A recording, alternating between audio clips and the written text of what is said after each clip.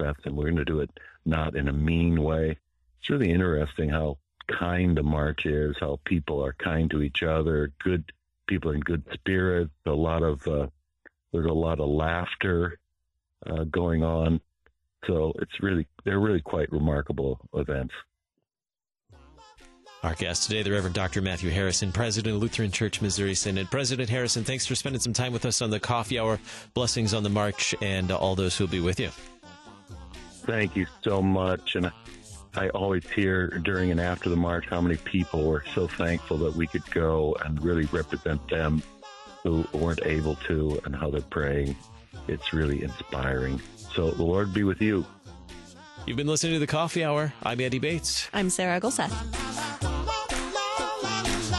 The Coffee Hour with Andy and Sarah is a production of KFUO. To support the Coffee Hour and KFUO Radio, visit KFUO.org. You can also text KFUO to 41444 or send an email to gifts@KFUO.org. And you can call us at 800-844-0524. KFUO. Christ for you, anytime, anywhere. Growing up, I never looked forward to my weekend chores. In fact, I would do everything in my power to avoid them. Hi, I'm Callie Brees with Thrivent, helping you thrive with purpose. For many people, reviewing finances can feel a lot like those weekend chores. They're hard to do and it's stressful. Yet, going over your financial situation on a regular basis can save you money and stress, because you're on top of everything. You'll know what you've earned, spent, and saved over a specific time frame. When reviewing your finances, make sure you're on track with any long-term goals you have, like saving and retirement. You might also want to take note of when tax season is so you don't miss any key deadlines. And be sure to evaluate your charitable donations to make sure your giving reflects your values. So don't look at finances like a weekend chore. Move it from the bottom of your to-do list to the top. When you have financial clarity, you'll find it easier to live the life God has for you. At Concordia University, Wisconsin, we believe you were created for a reason: to use your God-given gifts to help others, to live a life of self-sacrifice in a me-first world, to live a life that's uncommon. Whether you're taking one of 50-plus online programs or learning with us in person on the shores of Lake Michigan, you'll be equipped to make an uncommon impact. Learn more at cuw.edu. Concordia University, Wisconsin. Live uncommon. This is a test of the emergency alert system.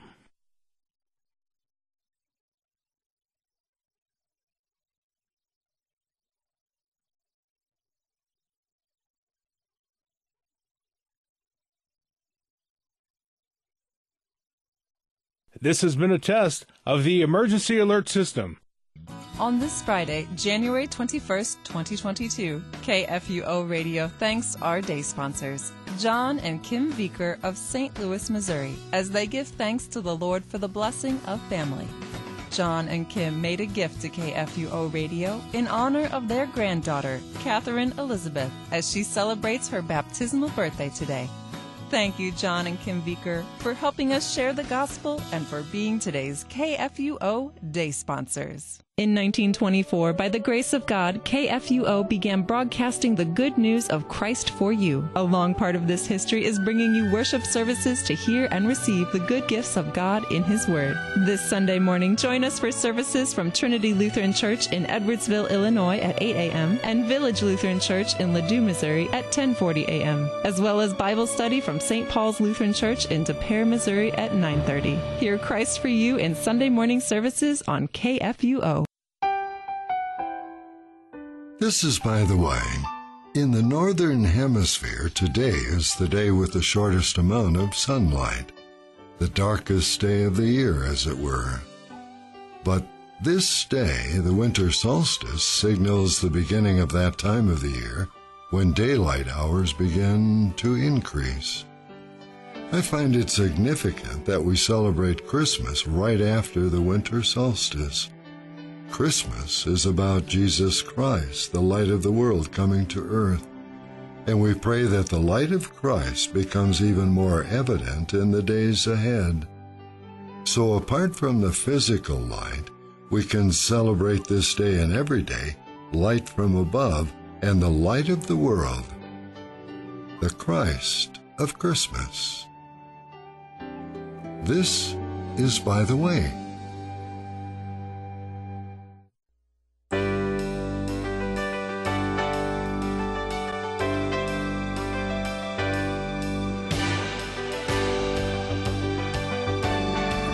Here we go. You are listening to Law and Gospel on this Open Mic Friday. I'm Pastor Tom Baker on January the 21st in the year of our Lord 2022. And what we're going to be looking at is questions about a reading that occurred a couple of weeks ago, the second Sunday after the Epiphany. It's got quite a number of interesting tidbits to it that I think you would like to hear. It's from John chapter 2, 1 to 11. The first verse, on the third day, there was a wedding at Cana in Galilee, and the mother of Jesus was there. Now, what I found interesting here is that Jesus was also there, but Mary is spoken of being there first before Jesus. And then there's this third day. Now, normally when we think about the third day, we're thinking about 3 days after the crucifixion and the resurrection. But that's not this third day. This is from the Gospel of John. And he talks about the life of Jesus after he became the individual to be preacher to the nations. And that occurred at the baptism of John. So the first day, and he even calls it the first day, was when John the Baptizer confesses Jesus, and Andrew and Peter become his disciples. Then John talks about the second day, when Philip and Nathanael become his disciples. And then on the third day is the wedding at Cana. So, this is how John talks about this. Notice that John doesn't have at the beginning of his gospel anything about Christmas. He's a lot like the gospel according to St. Mark, where they both talk about the ministry of John the Baptizer and the baptism of Jesus. Nothing about Christmas.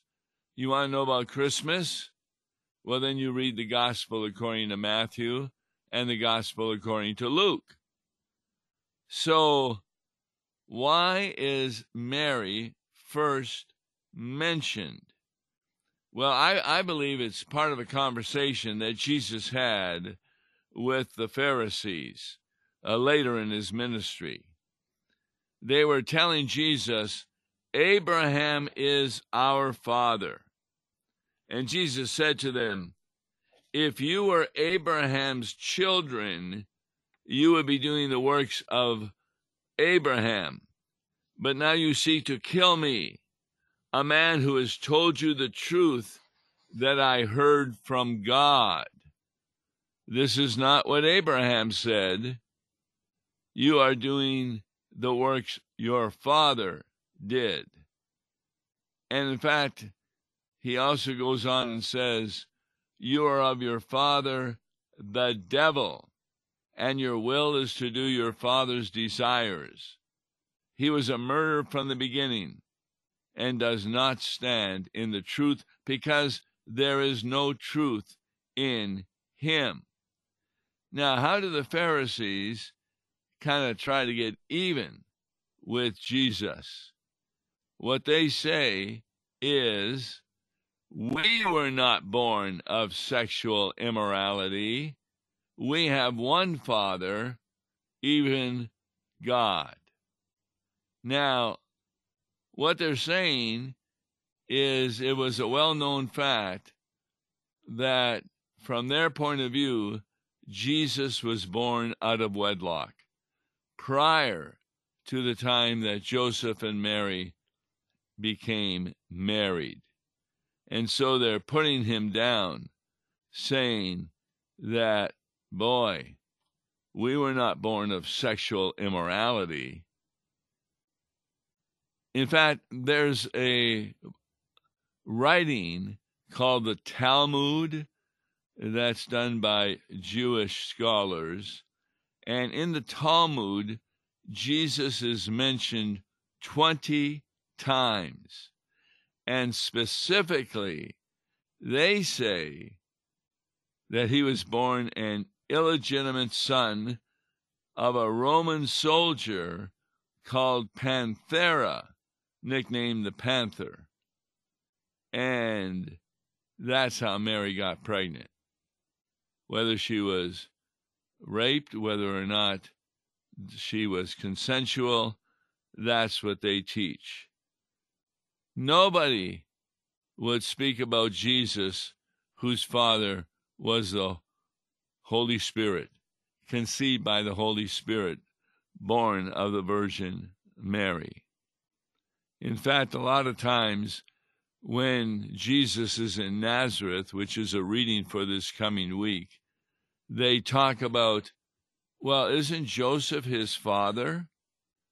And so nobody ever mentions the virgin birth, even though it's prophesied in Isaiah 7:14, a virgin shall conceive and bear a son.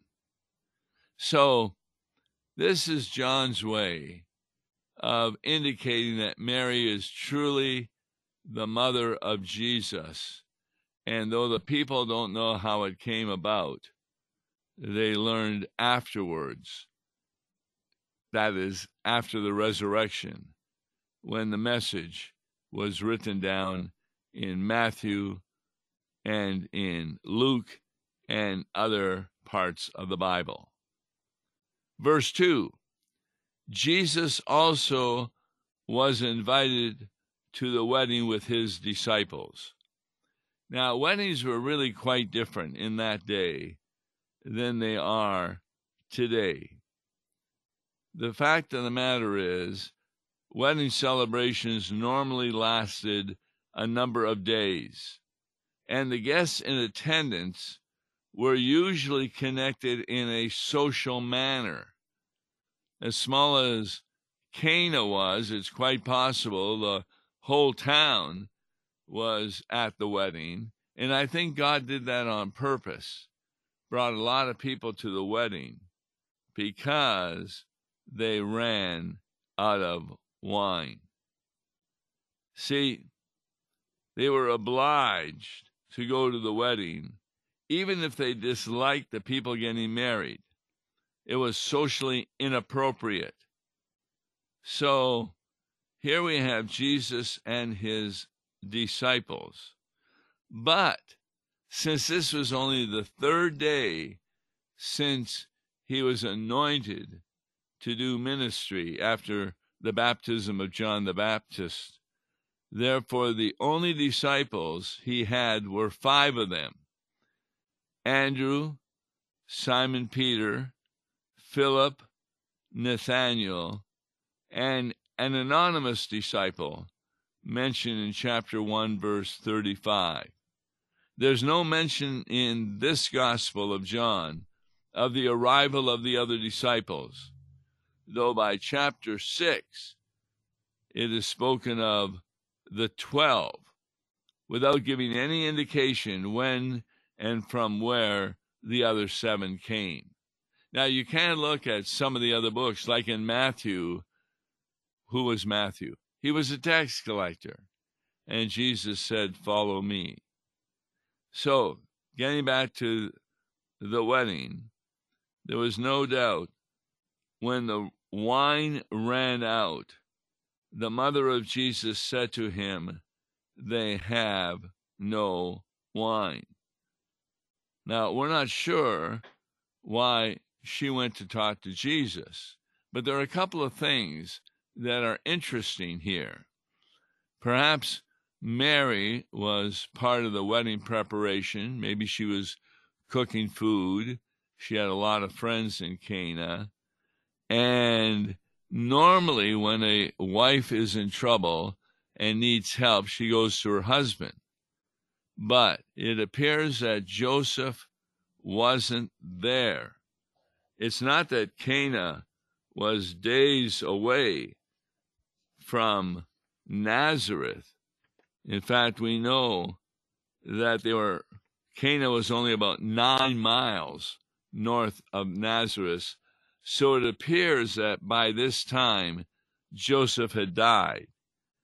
And now that if he was dead, and no mention of him here or anywhere else as alive after Christ entered public ministry, then who would be next in line? That would be the oldest son of Mary, and that was Jesus. Now, there's no doubt the Bible talks about him having brothers and sisters, but we're not quite yet sure as to whether or not those were brothers and sisters from a previous marriage of Joseph, or whether they were of Mary and Joseph after Jesus was born. At any rate, wine was an Old Testament symbol of physical and spiritual joy, future hope, and abundance. Therefore, if you attended a wedding and the first wine given out was of poor quality, or if the wine ran out, that was a social blunder. And so Mary went to Jesus, talking to him that the wine has gone out. During the wedding celebration, it would have been a loss of family honor and status, because weddings in those days was not just between the husband and wife. They were between two families, the family of the husband and the family of the wife. The narrative gives no indication regarding the reason that Jesus' mother is involved, and it does not explain what options she had besides turning to Jesus. In other words, it's impossible to reconstruct her intentions, but there's no doubt that she spoke it softly, telling Jesus of the celebration's plight in the hope that he might intervene. Maybe he would send his disciples to buy some more wine, who knows? And that's why in verse 4, Jesus' response to her is somewhat surprising. Woman, what does this have to do with me? Another way of translating that is, woman, what has this to do with us? And then he gives the reason. My hour has not yet come. Now, what does that mean? Well, in the New Testament, the hour of Jesus referred to that hour of his sufferings and death. And that's the phrase that was used. And he says it was not proper for him at this time to work miracles as yet, lest it should provoke his enemies to seek his life before the time was ready for him to die. Remember, he was 3 years in ministry. And so there's no doubt that when Jesus did miracles among the Jews, they were somewhat private. Like he'll tell a person after he healed them, don't go and tell anyone that I healed you. And of course, they'd go out and tell everybody. When he did the miracles among the Gentiles, he did them more publicly, since the Gentiles at this time were not out to put him to death. But the Pharisees didn't like his miracles because it was giving people the impression that he could be the coming Messiah. And how could someone who was part of sexual immorality be the Messiah of God? So what did Jesus do? He did the miracle, but he did it privately. Now, you might not have figured that out when you were reading this text. What does it mean he did it privately? Well, his mother said to the servants, "Do whatever he tells you." And then it goes on and shows what Jesus did. There were 6 stone water jars for the Jewish rites of purification, and each of them held between 20 or 30 gallons. And so these stone water jars were ceremonial for the rites of purification. What was purification? For example, if you attend a Roman Catholic church, a lot of times when the people enter the church, they may dip their hand in the baptismal water at the front before they go down the pew or down the aisle to their pew. These purification rites were also necessary in Jesus' day. They did not have clean paved roads. Many of the roads were dusty. So what happened when you went to someone's house? Well, you had to have your feet washed. Remember the time that Jesus went to wash the feet of the disciples? And hands would be washed, and all kinds of vessels of dung in stone vessels. And the reason that it was done in stone vessels is the stone would not retain the smell of what had been in them when they were empty.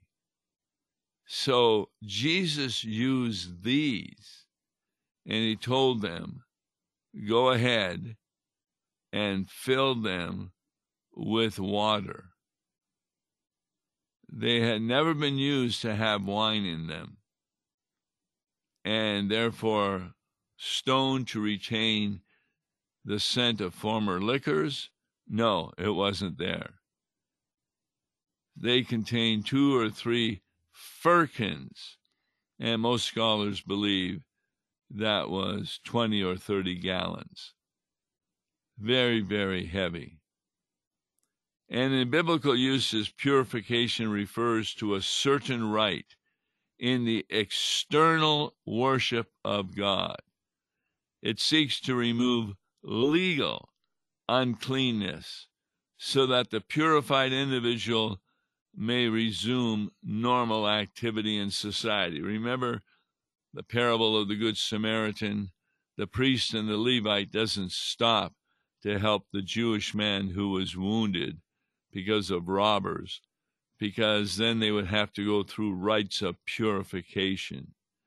Those rites, by the way, are described in Leviticus, chapter 14, for example. And they were extended into the post-Babylonian period in a variety of various cases. Cups and pots and brazen vessels were washed as a matter of ritual observance, and the washing of hands before meals was conducted in a formal manner. Remember how the Pharisees complained that Jesus' disciples did not wash their hands ahead of time. That was more a ritual of purification. So, Jesus is talking to the servants. He says, fill the jars with water. And it says they filled them up to the brim. Now, why do they fill them up to the brim? because that was what Jesus ordered. And when they're filled up to the brim, nobody could pour in wine because it would have overflowed over the pots. And therefore it was clear that the wine had become wine from water. Nothing else was put into the jars because they were filled up to the brim. They were not capable of having any other liquid infused into them. So strictly observing the orders of Christ and the instructions of his mother, the servants were the ones who did this. Now, that's really important. When I was at the seminary, we had the vast majority of professors who did not believe the Bible. And there were only 5 of them who were Bible believers, and the rest, they kind of made up stories. And I remember being in class that they would always try and give reasons why what Jesus did was not a miracle. And in this particular situation, it was explained to us in class that what happened is the servants were really the 5 disciples. Jesus used them. They took these empty jars, went out, did not fill them with water, filled them with wine, and therefore brought them back filled with wine. It kind of reminds me, this was done throughout class after class. There was the feeding of the 5,000. That also was suggested. It wasn't a miracle. That little boy had some fish and bread that he had brought with him because he knew it was going to be a long day, and he brought it out to give to Jesus. When the people saw what the little boy did, they felt embarrassed, and they brought out their lunches that they had under their robes. That's how they carried them. And they ended up feeding one another.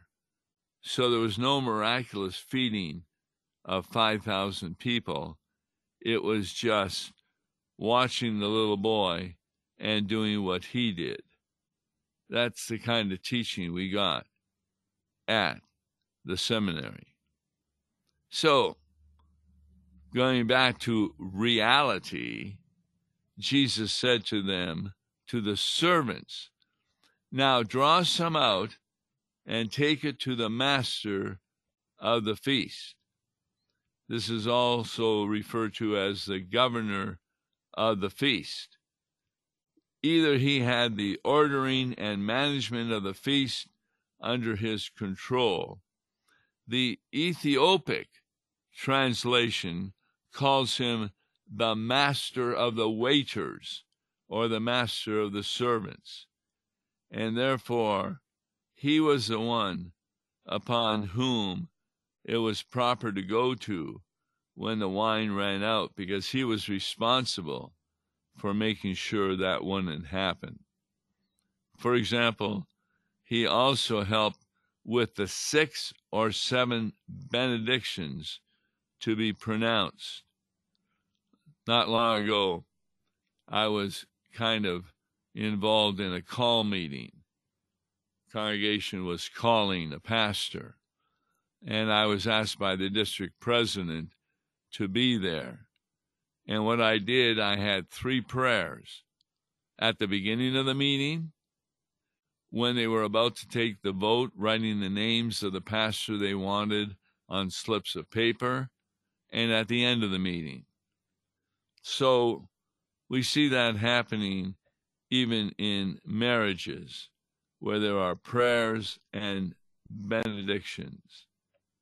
Everything was involved with making sure that these blessings could occur if there was enough wine.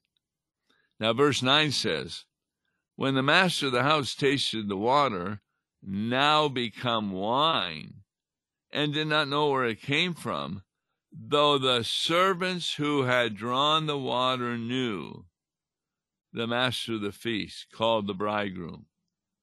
Everybody serves the good wine first, and when people have drunk freely, then the poor wine. But you have kept the good wine until now. So that's the first miracle, according to verse 11. This is the first of his signs that Jesus did at Cana in Galilee. And then the next phrase is really important. And manifested his glory.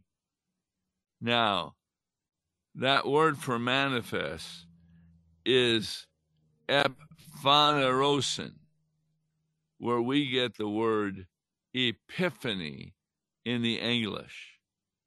So now we understand what the season of Epiphany is about. The season of Advent was about the comings of Jesus in the Bethlehem stable into your heart through conversion, on Judgment Day, etc. Epiphany are Sundays in which what happens? God manifests himself as God. And yet nobody understood that among the disciples of Jesus till after the resurrection. But Jesus did manifest himself. Remember, the first sign in Epiphany was his baptism. The Father said, "This is my beloved Son." Then we have the wedding at Cana, where who but God could change that much water into wine? You remember another time that water was changed into something? This was the first miracle of Jesus. The first miracle of Moses was changing the water in the Nile into blood. What a difference. I'm Tom Baker. Be with us on our next broadcast. God bless. Listen to Law and Gospel each weekday morning at 9:30 on KFUO. For a tax-deductible gift to Law and Gospel, please make your check out to Law and Gospel and mail to Law and Gospel, P.O. Box 28910, St. Louis, Missouri 63132, or call toll-free 1-877-267-1962. Views and opinions expressed on Worldwide KFUO may not represent the official position of the management or ownership of KFUO, the Lutheran Church Missouri Synod. If you'd like to comment on programs or topics heard on Worldwide KFUO, write us at KFUO, 1333 South Kirkwood Road, St. Louis, Missouri 63122. You can also leave a question or comment on our comment line at 314-996-1542. We are the messenger of good news, Worldwide KFUO. You are an essential part of KFUO's efforts to proclaim the gospel, and we want to hear from you. Please share with us your feedback, suggestions, and questions. Email us at kfuo@kfuo.org or mail a letter to KFUO Radio at 1333 South Kirkwood Road, St. Louis, Missouri 63122. You can also call in your comment or question at 314-996-1518. Be sure to follow us on social media so you can like, comment, and share your favorite posts. Have you ever wondered how remarkable it is that we are still talking about Jesus of Nazareth today?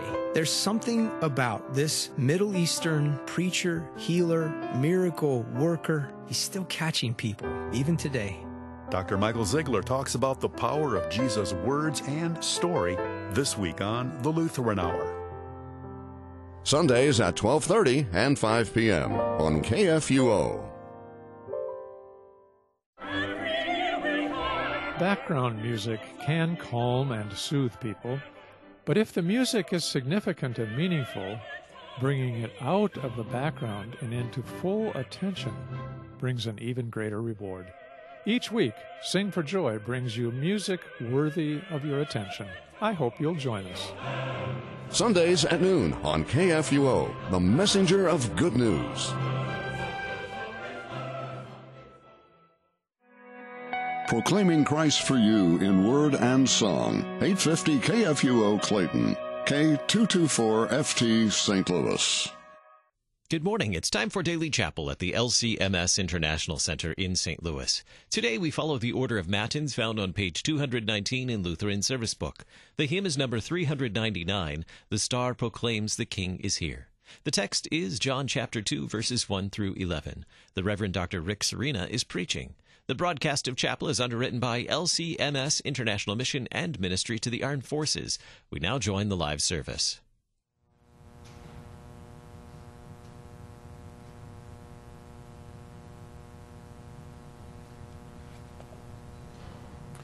The order of service this morning is Daily Prayer for Morning, page 295 in your hymnals. Please stand.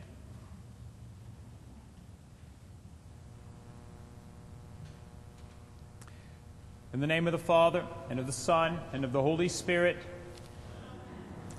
In the morning, O Lord, you hear my voice. In the morning, I prepare a sacrifice for you and watch. My mouth is filled with your praise.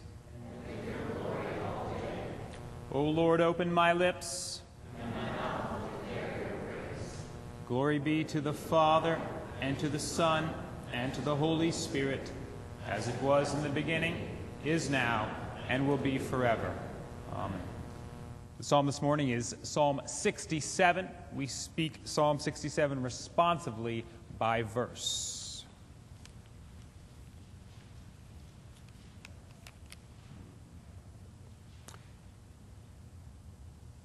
May God be gracious to us and bless us, and make his face to shine upon us. Let your way may be known on earth, your saving power among all nations. Let the peoples praise you, O God. Let all the peoples praise you. Let the nations be glad and sing for joy, for you judge the peoples with equity and guide the nations upon earth. Let the peoples praise you, O God. Let all the peoples praise you. The earth